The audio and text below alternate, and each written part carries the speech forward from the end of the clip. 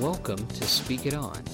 This program is designed for the edification and entertainment of the listeners and not designed to be representative of a church, nonprofit organization, or denomination. Opinions expressed are solely those of the host. Hey, welcome back. Let's take a look at marriage. The institution of marriage. And I've heard some people say, hey, marriage is great, but then who wants to live in an institution? So, I've also heard marriage described as martyrmony. Martyrmony, wow. Also, to be honest, why are we even touching on this? Well, mainly because, and by the way, just touching on this topic just ever so slightly, okay? But the main reason is because the latest polls and research indicate that people are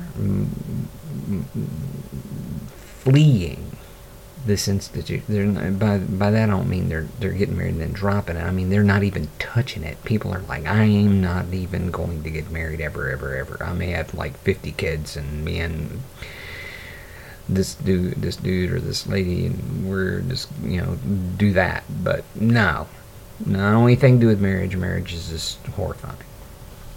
And then of course, that thought process is bolstered and strengthened by the people who've been married and then everything just went blooming to pieces and blew up in their face, and then they just are running loose. And they're just like, no, never again. So I'm going to approach this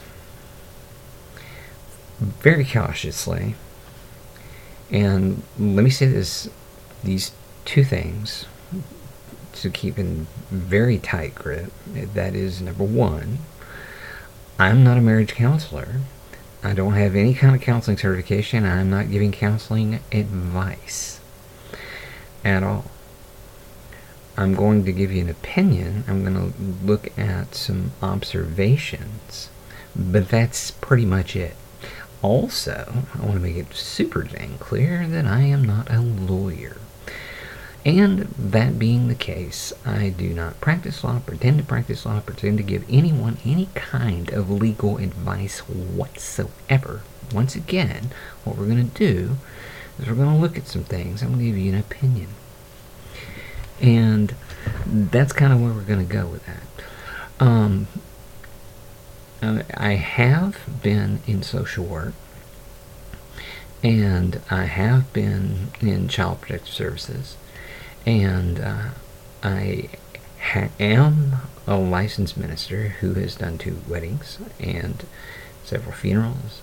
But the issue is, what I'm going to try to do is approach it from this standpoint. I'm going to try to look at the Bible thought process, okay? And we're going to look at a little bit of secular type stuff. And the thought process, again, is addressing the idea of why. Why would anybody want to get married when you can just say, hey, you cool staying together, and then you can have all the sex you want and have all the kids you want and all this fun stuff, and go from there and never even have to worry about it, right? And there are couples that later, after doing that, say, hey, we've been together a long time, looks like it's going to stay, so let's go ahead and, just tie the knot. So what I'm going to do is throw into the mix what I think God's original thought process is on that. Now, obviously, I'm not going to skirt the fact that God wants people to be married. He makes it very clear in the Bible. If you're looking at the standard Bible and even the Torah, I think it's pretty clear that that's the state God would like people to be in when they're together, and then they're doing long-term relationship, and then when they have kids. And so, first off, interesting, Genesis chapter 2, and by the way, Genesis, man, people hate that book. There's like a couple of maybe 2 or 3 books in the Bible that just people want to just pull out and just burn, and if they're not wanting to burn the whole Bible. But part of that has to do with the fact that, people go back and forth on Genesis. Oh, no, it's all allegory. He was just suggesting this stuff. And, oh, well, no. There's a bunch of people that wrote Genesis, and Moses never really did. It was a conglomeration. It was probably about 10 different authors, blah, blah, blah. Yeah, okay. Whatever. To be honest with you, I'm going to stick with the thought process of that.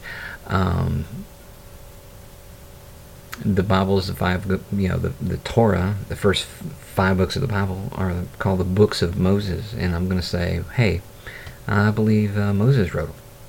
So here's the thing. Genesis chapter 2. And I'm going to look at this with the ESV version, if that's okay. So we're starting chapter 2, 18.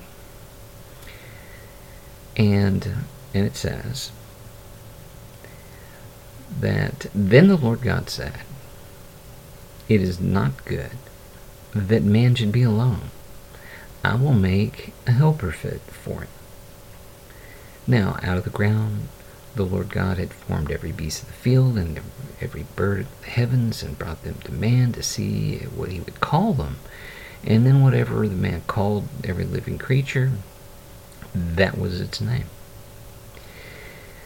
Man gives names to all the livestock, to all the birds of the heavens, to all the beasts of the field. But for Adam, there was not found a helper fit for him. So the Lord caused a deep sleep to fall on the man, and while he was asleep, he took his rib, closed it up with the flesh and the rib that the Lord God had taken from man. He made into a woman and brought her to the man. And he said, This at last is bone of my bones and flesh of my flesh. She shall be called woman, because she was taken out of man. Therefore a man shall leave his father and mother and hold fast to his wife, and the two shall become one flesh. And the man and his wife were both naked, and they were not ashamed. So, a lot of stuff working in there. Be very honest with you, a lot of different opinions on this little passage here. First of all, essentially, there are people who feel that the biblical thought process here is to make is that God made Adam a slave, made him not a helper, okay, but a helper in the sense that just basically someone to beat and walk on and use like garbage, and be a slave to him, and beck and call, and he snaps his fingers and she fetches shoes and all this other crazy garbage. And that's absolutely not what I'm seeing here. First thing, the first observation, really, that I see in this passage is the fact that God had made all kinds of things, and he called them good. He called them good. He called them tov is the word in Hebrew. But God looked at this and he said, this guy can't be by himself. This being cannot be by himself. This is no good. This is no good. This is really not going to work. Now, when God says something's not going to work, it ain't going to bloom and work. This dude needed help. Not a whipping post, not a slave, not any of this weirdness. He needed help.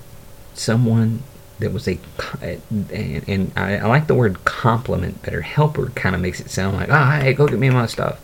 But that's not what's going on. It's basically someone who can do things that he can't. That's better at doing things than he can. Than he can. And those things may be different, but it's still ultimately important that he have someone that can do that. Now, just a little caveat. I was engaged twice. First time, that engagement fell through because I was stupid. And she was smart enough to break off that engagement. Why? Because and by stupid, I don't mean I was abusing anybody. That's not what I'm talking about. I just was not looking at the relationship the way I should have and treating her with respect. And I don't mean I was being mean. I was basically not going in the relationship with the attitude that, look, this is a serious thing, and this is something that we need to build on. It was unfortunately, in my Bruman head, a little one-sided. Thank God he had mercy on me and straightened my rear end out and brought me someone else who understood, hey, this is how this is going to work. And this is, and then I grew a little bit, got a little more mature about the marriage idea, thought, institution, institution. And since then, it's lasted over 30 years. So, it can happen. It can happen. Easy? No. No. But here's the issue. The man needed somebody. He needed somebody. And none of these, the dog probably came up. The dog probably was second runner up. Wow, this is great. This is a great, but still, no. Now, what's fascinating that has been mentioned, I think, in maybe some of the Mishnah, is that Adam, if you think about it, Adam had God, okay? He had God. So you would think, wow, if you have the company of the Almighty God, how could there be anything not good? Why would he need anyone else? He's got God there. Good grief. How in the world could he possibly need anybody else? But the issue was this. God is God. He's transcendent. He is beyond powerful, beyond knowledge, beyond... There is no hope that Adam could have ever had of gaining very much knowledge, experience, so to speak, with a supreme being. It just wasn't going to happen. But also, God realized that, if I leave Adam by himself, he's probably just going to get... the only people, the only person he can love outside of me is himself. So Adam can go sit by the pond and stare and, oh lands, look at how nice I am, that kind of stuff. He could only learn to love himself more. That's not good. You see what I'm saying? That's not good. Because all of a sudden, Adam kind of can turn into a narcissist, so to speak. Now, the issue was when he separated Adam, Eve, and now he has someone else to think about their needs, their wants, what makes them happy. Someone else. And by the way, to encourage that process, he says, and they shall become one flesh. So that's sex. Yeah, absolutely it is. And, oh my goodness, you're kidding me. God invented sex. Oh, that's unreal. And the man and his wife were both naked and were not ashamed. Boom. There you go. So the issue is,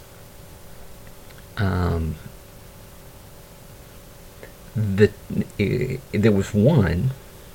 God separated the one into two and then told the two to become one. Because they were still, in a sense, incomplete without each other. So, now,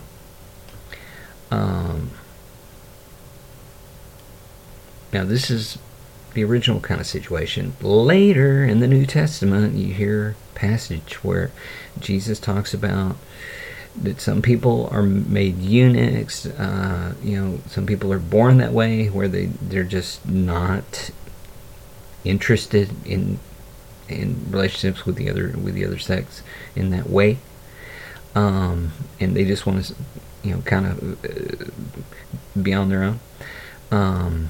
Confirmed bachelors or bachelorettes, however you want to look at it. And then some people, he says some people are made eunuchs, for reasons. But essentially, that's the exception to the rule, not the rule itself. The rule itself is Genesis 2. Now, however you feel about, and there's all kinds of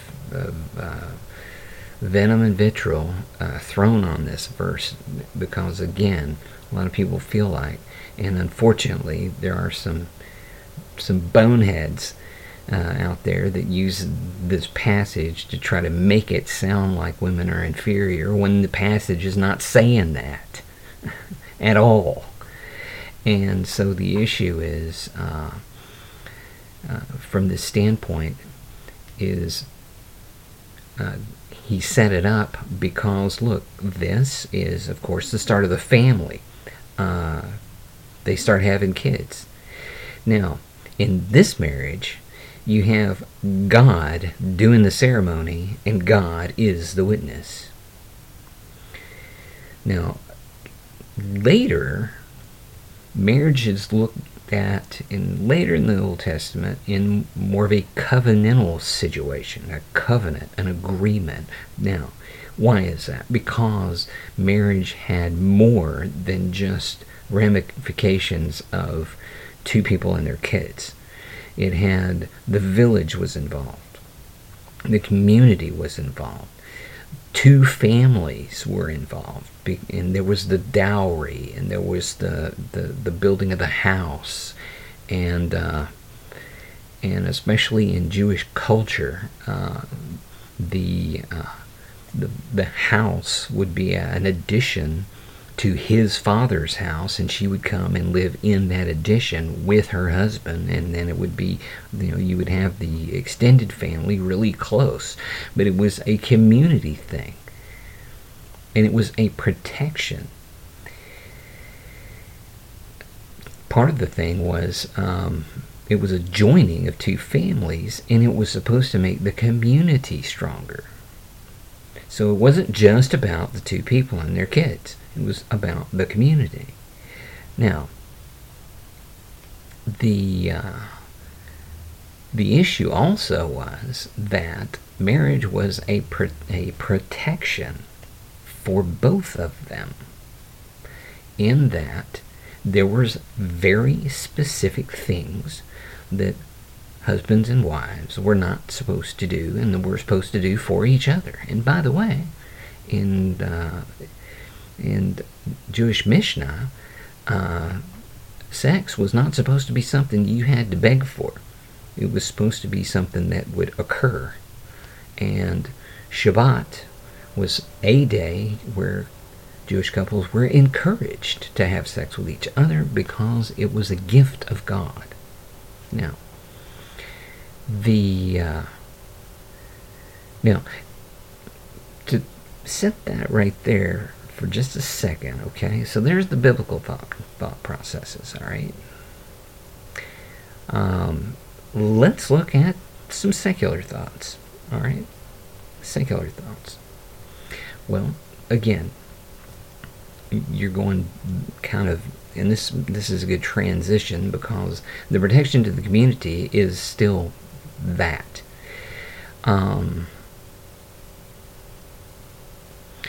In the ancient times with secular life, it had to do a lot about protection, but also had to do with goods and had to do with ownership. And in the biblical times it did as well. Some of these ideas are going to cross over.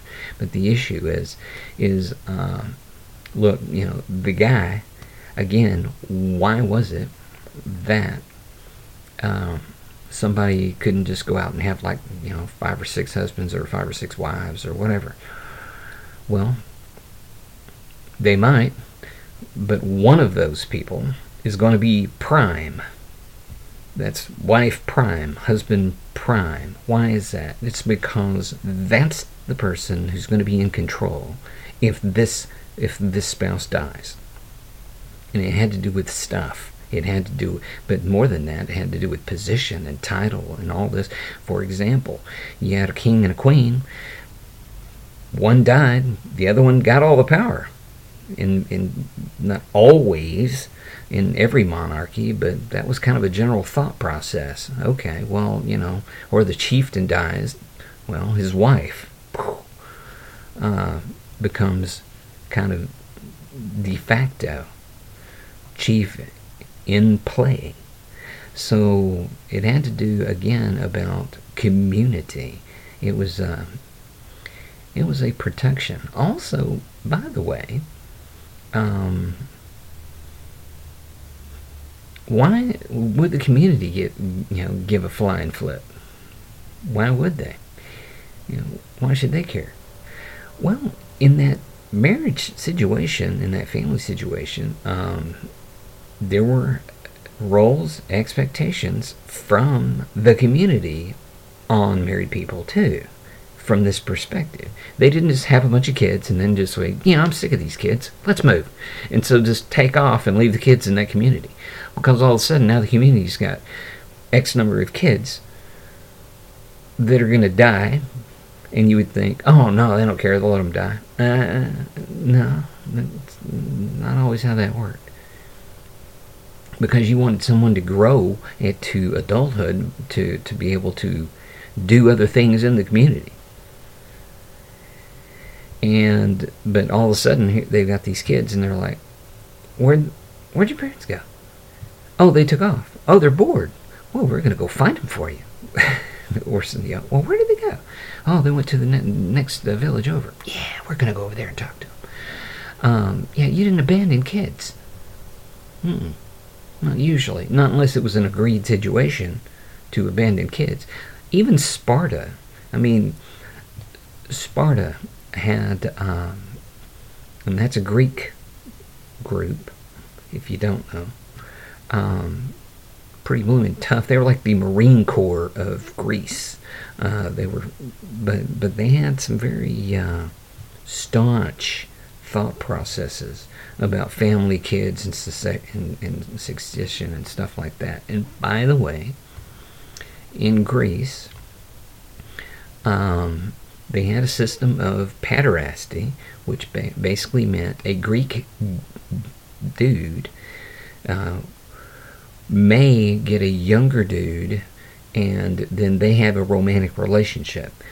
And he was help that dude, and then over time would make sure he's educated and set him up and put him into his own estate or something of that nature, and then get another one.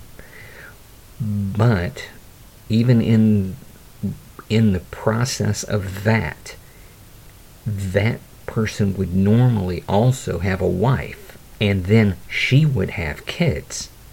Hopefully, in their culture, a male kid, so he can pass his stuff on. And also, there was some expectations about how you treat your parents all the way to the day they die. And the Jewish society, that's pretty important, because that's why they lived in these family units, is because you didn't just dump grandpa and grandma when they started getting old and needed help. Come here, Granddad. There's a really deep pit over here I want you to look at on the inside. None of that.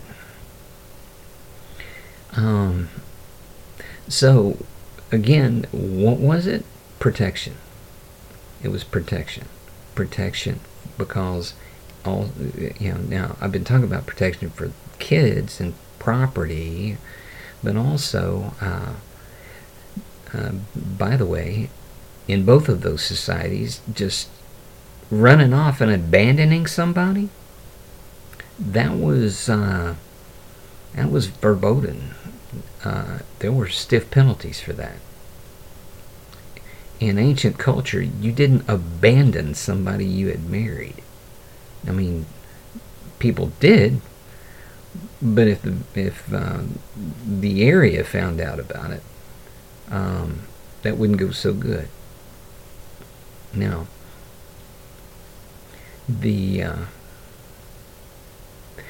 getting back to the story. Getting back to the story again in Genesis 2. Have you ever wondered why God didn't just take a whole bunch of ribs, and then replace them, get some more mud and put them back, and then make a whole bunch of Eves, set them up with a whole ton of, just all over the place? Or why didn't God say, Eve, you need more than one dude, so I'm going to make you a whole bunch of them? I wonder why did he not do that? Why didn't he do that? Now, I'm not making any presuppositions at this point, okay? I'm just asking the question. Why was there just one? I mean, obviously Adam could have spared another rib, for another, or who knows? Eve might have volunteered. Hey, take one of mine. I'm like another dude. He's all right, but he looks, I don't know, he's a little weird. So if we can get another guy out here, that'd be awesome. I think part of it had to do with the fact that the family units, when you start in this fashion, would just the two just seems to be, and I'm gonna say this, more efficient.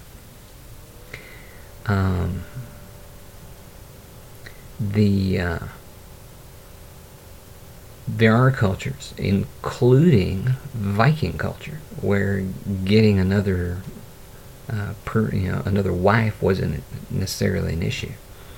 I know in Viking culture they would go but here was the catch.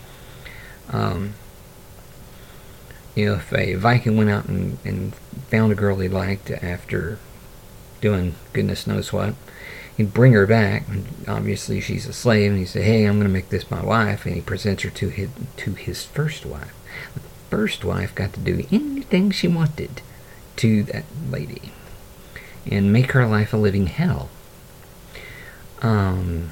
At that point, I don't know if they tried to kill themselves or not, but I can tell you.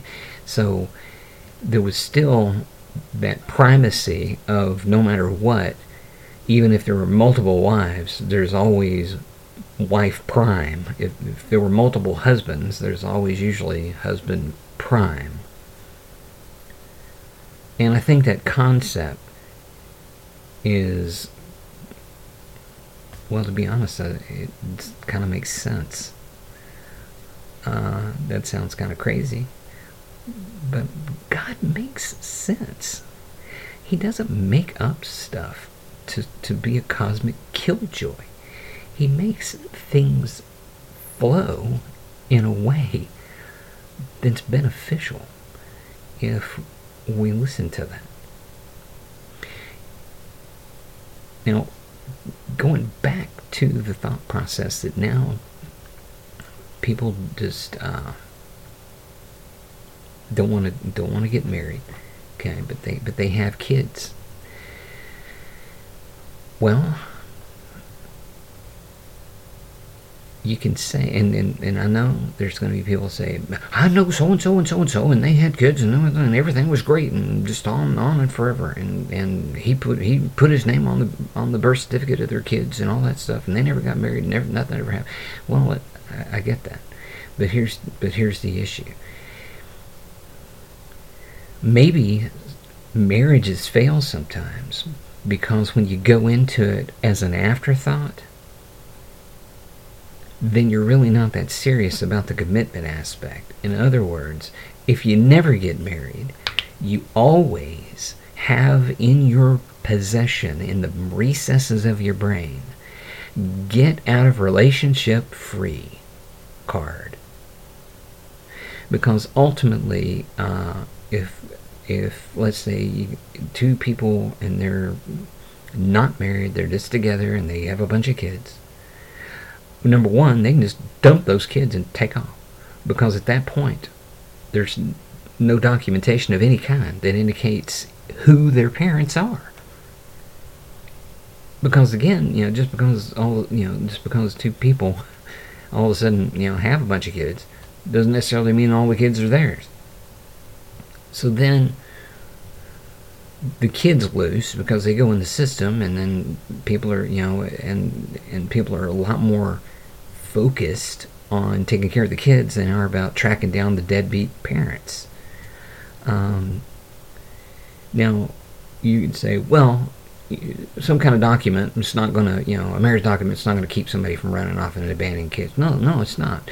But you know what it does do? If they find their little fannies, you can exact some justice out of their behinds for those children. That you can do.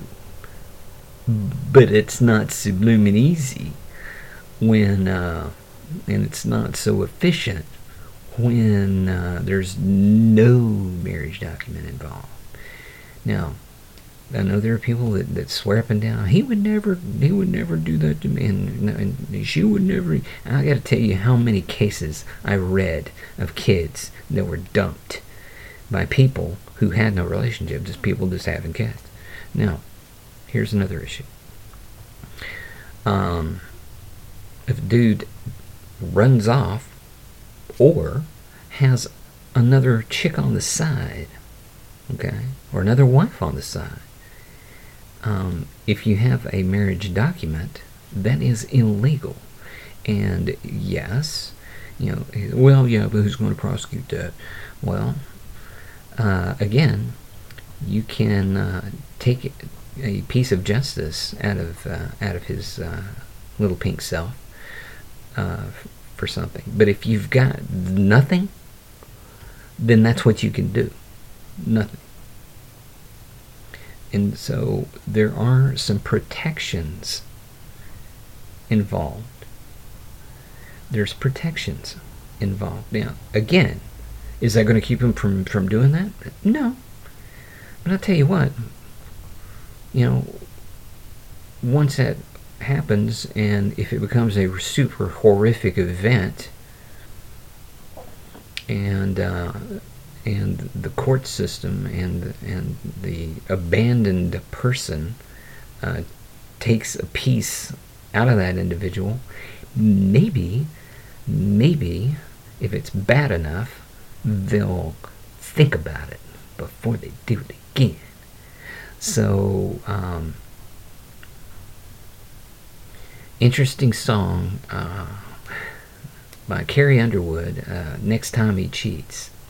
If you ever heard that song, country song. Basically, the description is, and they're not even married. It's this boyfriend girlfriend kind of thing, I guess. And then she finds out he cheated on her, and she beats the tar out of his pickup truck, with a baseball bat. And that's and then next time maybe he'll think before he cheats. That's in there. And so, and it works the same way on the other side. But here's the upshot. Here's the thing. A verbal agreement is as powerful or as effective as the paper it's written on. And there are people that will say, no, you can get a verbal agreement, and if they record, well, okay, yes, but still, again, think of all the gymnastics you're going to have to go through. Whereas, if you have a marriage certificate, if you have a marriage issue, if you have people who showed up and witnessed that, so in spite of all the wonderful complications that humans have, God knows it's a better plan. Now, does he let us take it on our own? Yeah, sure can. And I'm sure there's people out there that'll swear, man, we never got married and we had a wonderful time and all these grandkids and stuff. Maybe, I don't know. Never heard that. Never heard it. But maybe so. But still, all things considered, God's plan's better, I think. I really do think it is. And again, God's not some cosmic killjoy. And the times in the Bible where dudes got a lot of extra people, a lot of extra wives, that wasn't his initial idea. He allowed it. Why? Because God doesn't make robots. If we want to screw up and we're absolutely insistent on it, he will allow us to do that. Why? Because God gave us free will on purpose, so we could love him of our own accord, not because he's making us do it. So, with all that in mind, I want to encourage you to please read the Bible, please pray, and in your relationships, please include God and God's thoughts in those relationships. I'm begging you, because I've seen some horrifying things. I mean horrifying things. And I had to crash and burn myself because I was being stupid. And I wouldn't want anyone to have to go through that. So, and it's just better if you if you work things the way God's asked you to. So, with that in mind, I encourage you to keep on keeping on. To this edition of Speak It On. And as always, don't be afraid to speak the word in boldness and truth.